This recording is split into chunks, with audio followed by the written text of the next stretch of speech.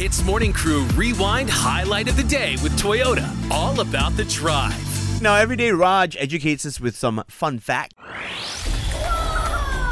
And now, you know. Yes, I do. And today's fun fact is actually about a festival you just celebrated recently, Arnold. The Mid-Autumn Festival. Is that something you celebrate with your family every year, bro? Yeah, Mooncake Festival. Betul. Yeah. Now, if you don't know, this is actually a harvest festival celebrated in the Chinese culture. And during this festival, mooncakes, a rich pastry typically filled with sweet bean, egg yolk or lotus seed paste are eaten during this festival. So Arnold, I want to see how in touch you are with your heritage by quizzing you on mooncakes, bro. Okay, so question number one. Alright. Mooncakes have been part of the Chinese culture for over 1,000 years. In which dynasty is their creation associated with? The Qing Dynasty. Why the Qing Dynasty, bro? Because that's the only one I remember. Aduh. You're wrong lah, bro. The answer is the Tang Dynasty. Because you must eat it and put in your tongue. Okay, question number 2. Let's talk about the round shape of the mooncake.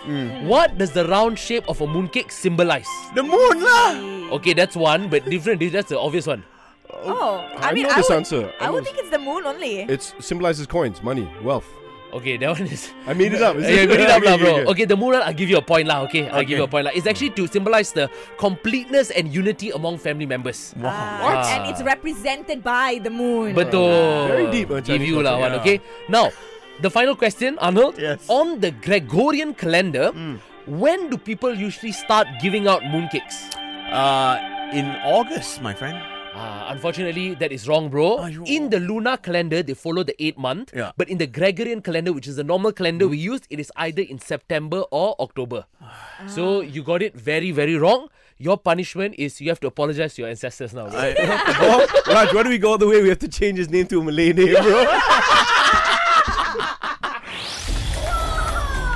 And now, you know. HITZ Morning Crew Rewind Highlight of the Day with Toyota. All about the drive. Powered by Toyota Synergized Mobility.